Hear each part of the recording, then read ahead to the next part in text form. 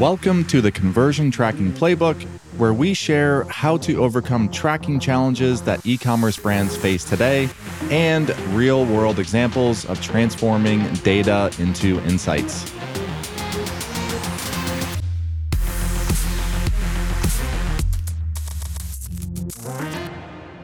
Welcome back to another episode of the Conversion Tracking Playbook. I'm your host, Brad Redding, and today we're going to be talking about one of my least favorite topics, consent and privacy management for tracking. There's really a couple interesting changes that have rolled out the last couple of weeks, months, and yeah, I guess it's super interesting. So I'll be talking about the Firefox test that's going on in Germany that auto blocks all of the banners, cookie banners, pop-ups. We'll be talking through some recent consent changes in Shopify. And of course, Google Consent Mode V2 that was just recently announced and what that means for anyone who is required to have consent mode tracking set up on your site.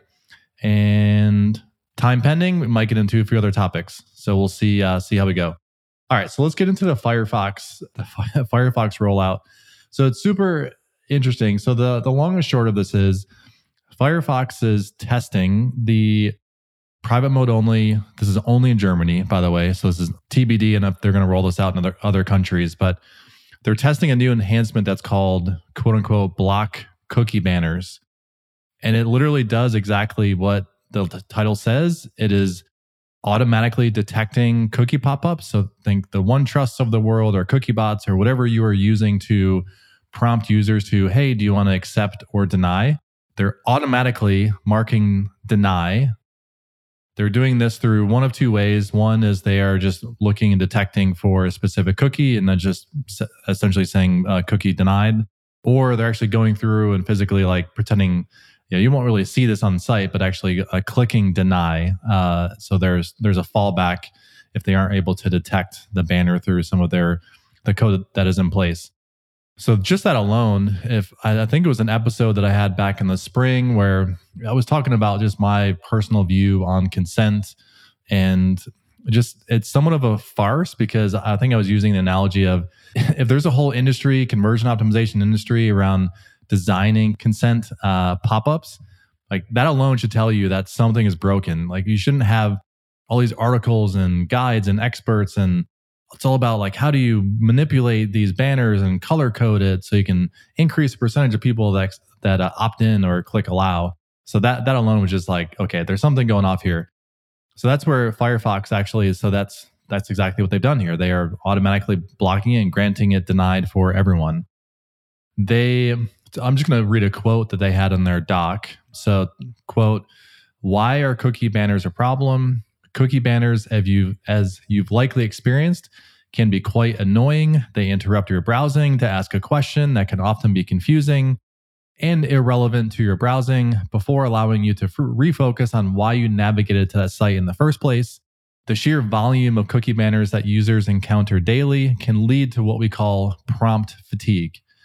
And this has also been a concept that we've discussed on this pod over a few times. I think John and I went into it in a recent episode where, actually it might have been with SEMO. I think it was with SEMO where we're talking about consent actually moving to the browser level. And that's kind of like what we're seeing here with Firefox. Firefox doesn't really, they don't care what you have implemented on your site. They're taking the quote unquote consent ruling, the judge jury on their own plate. So TBD on what will happen with this.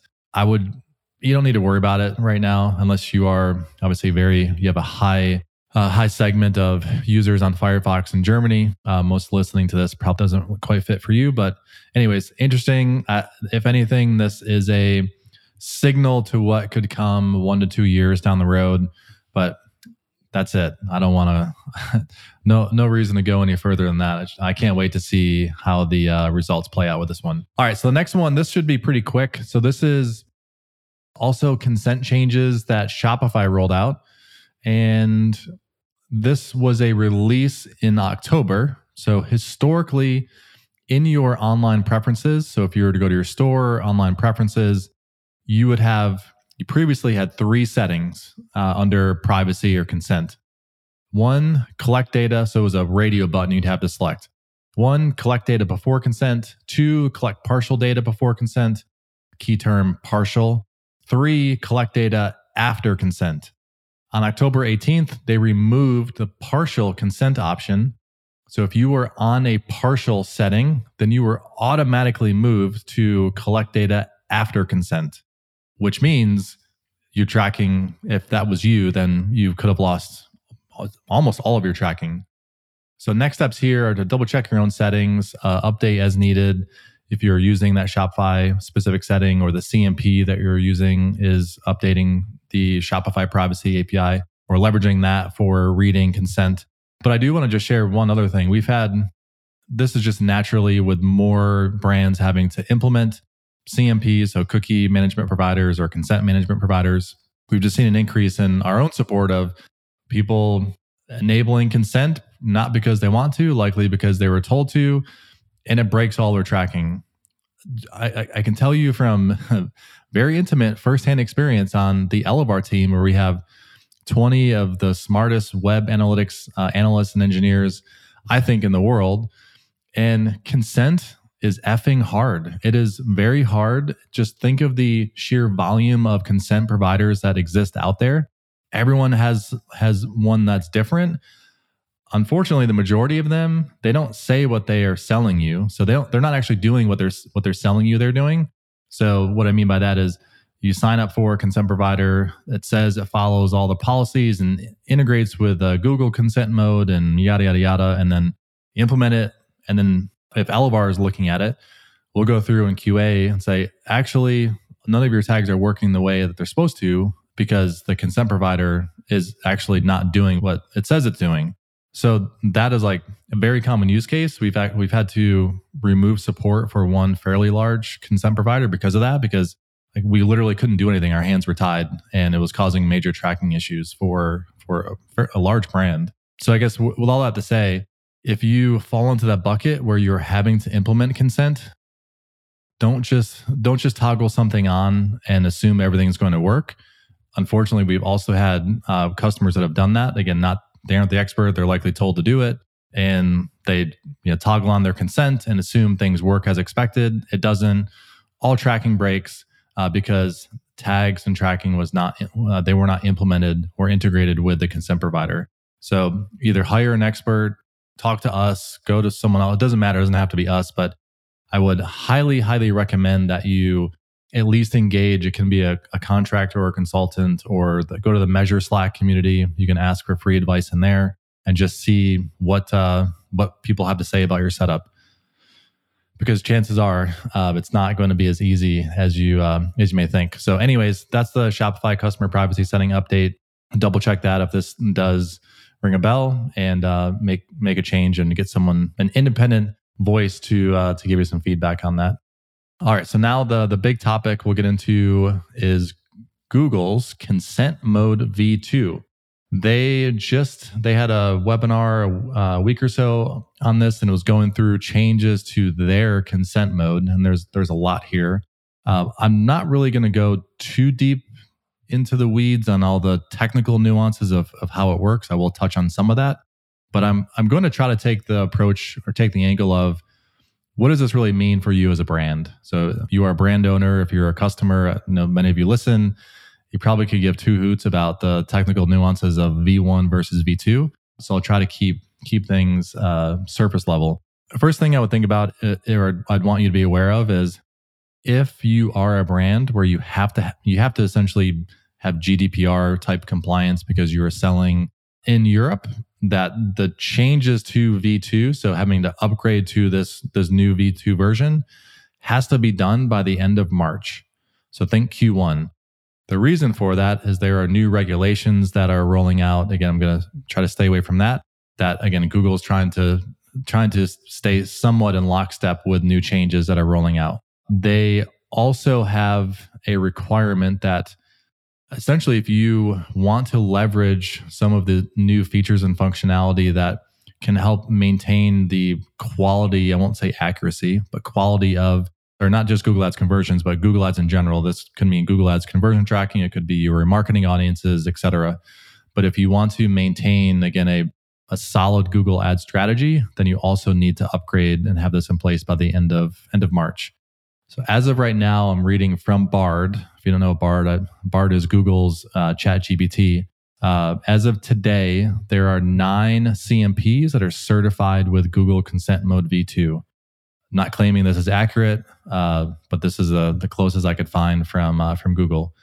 So OneTrust, IAB, UserCentrics, Dodomi, Consent Block, Snowflake CMP, Acquia, and GDPRify by Ayubenda. And if you just Google CMP certified with Google Consent Mode, you might come across, they have another doc that's listed that has, probably like 5,200 of CMPs that are certified with consent mode, but just know there is a difference between V1 and V2. Chances are this is going to grow and there'll be more here that are certified.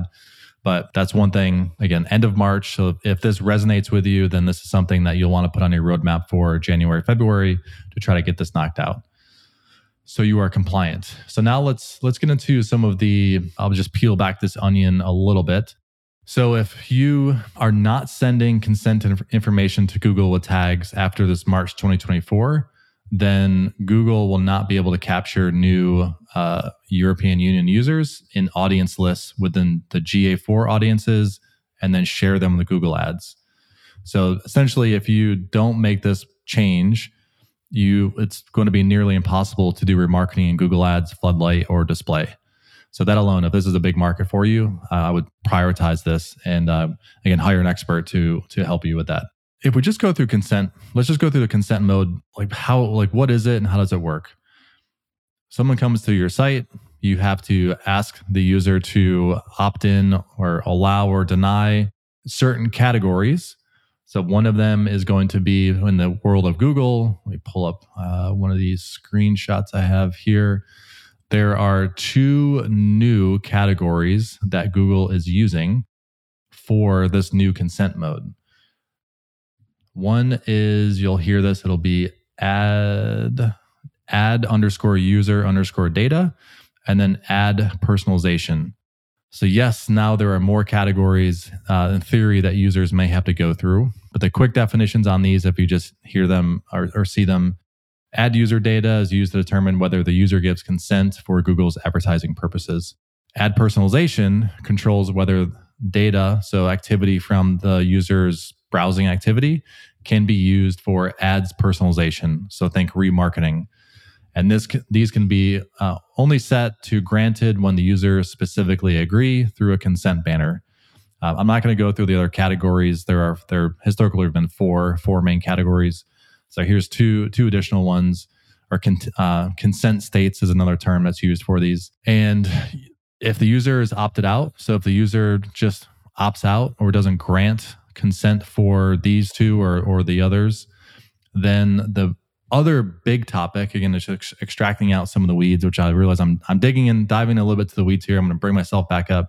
If a user opts out or they don't grant some of these categories, then the other really big thing that you are going to hear and want to just understand is data modeling. So modeling that Google is going to do. So if we just think 100 people come to your website, 60 people are opted in or they grant consent, 40% deny consent.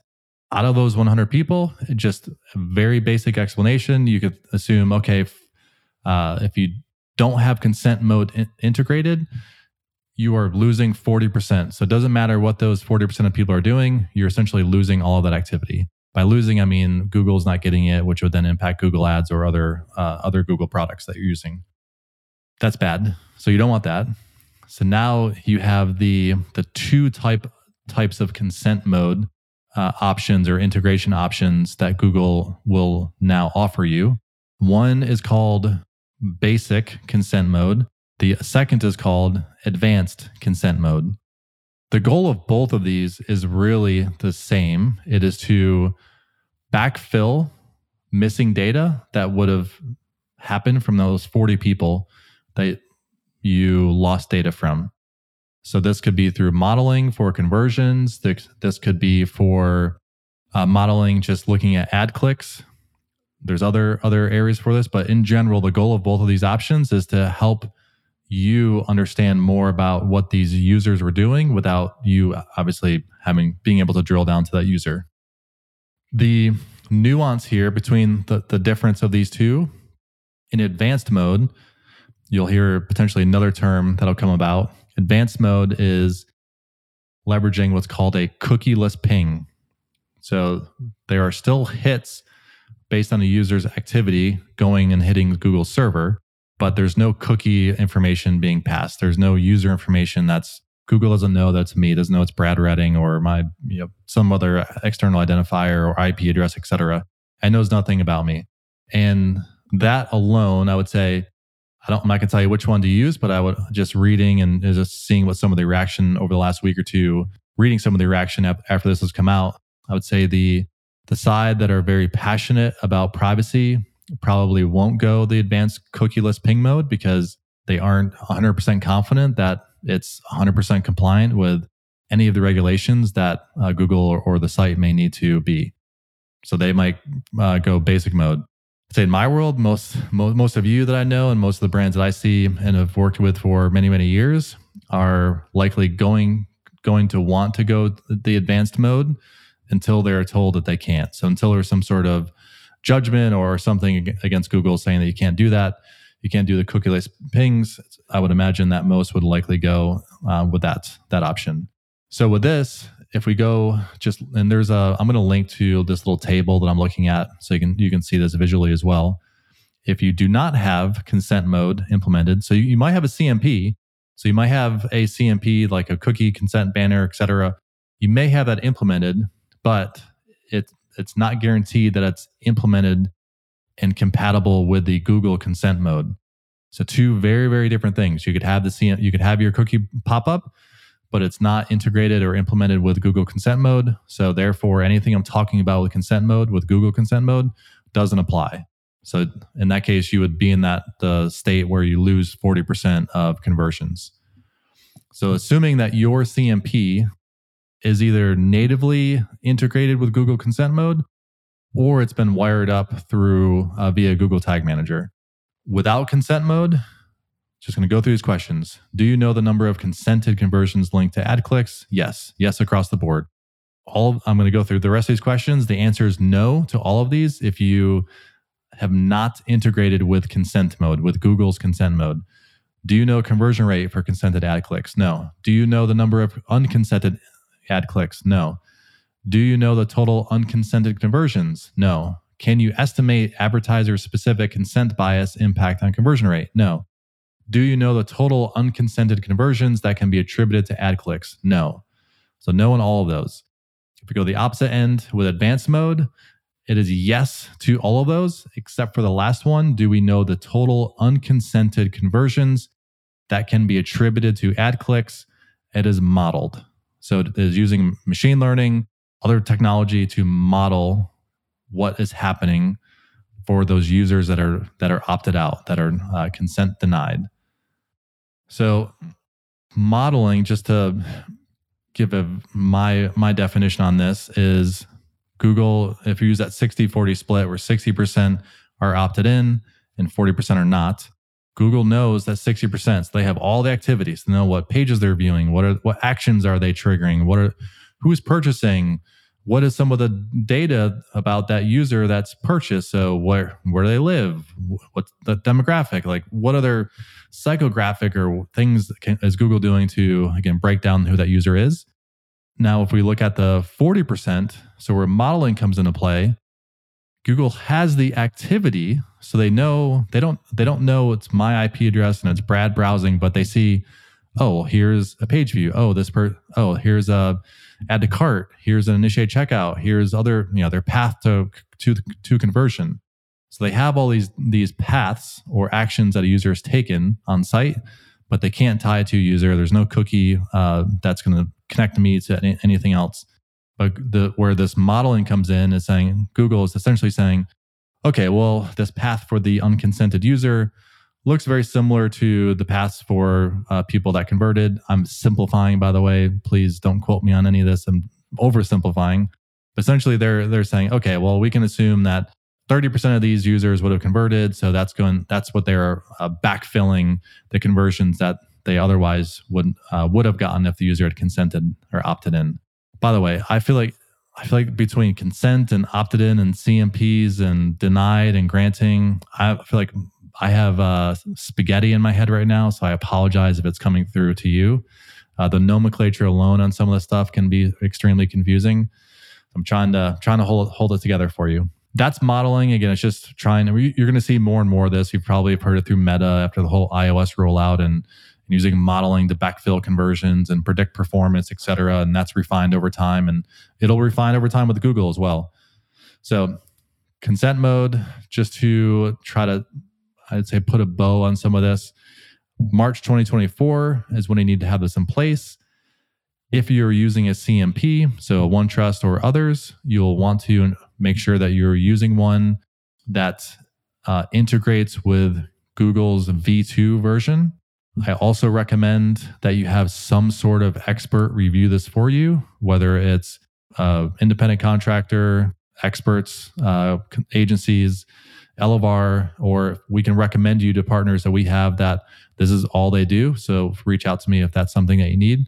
So having someone actually validate and just ensure that you're good to go, and then understanding the differences between basic consent mode, advanced consent mode, and no consent. So that's a nuance that you'll want to consider.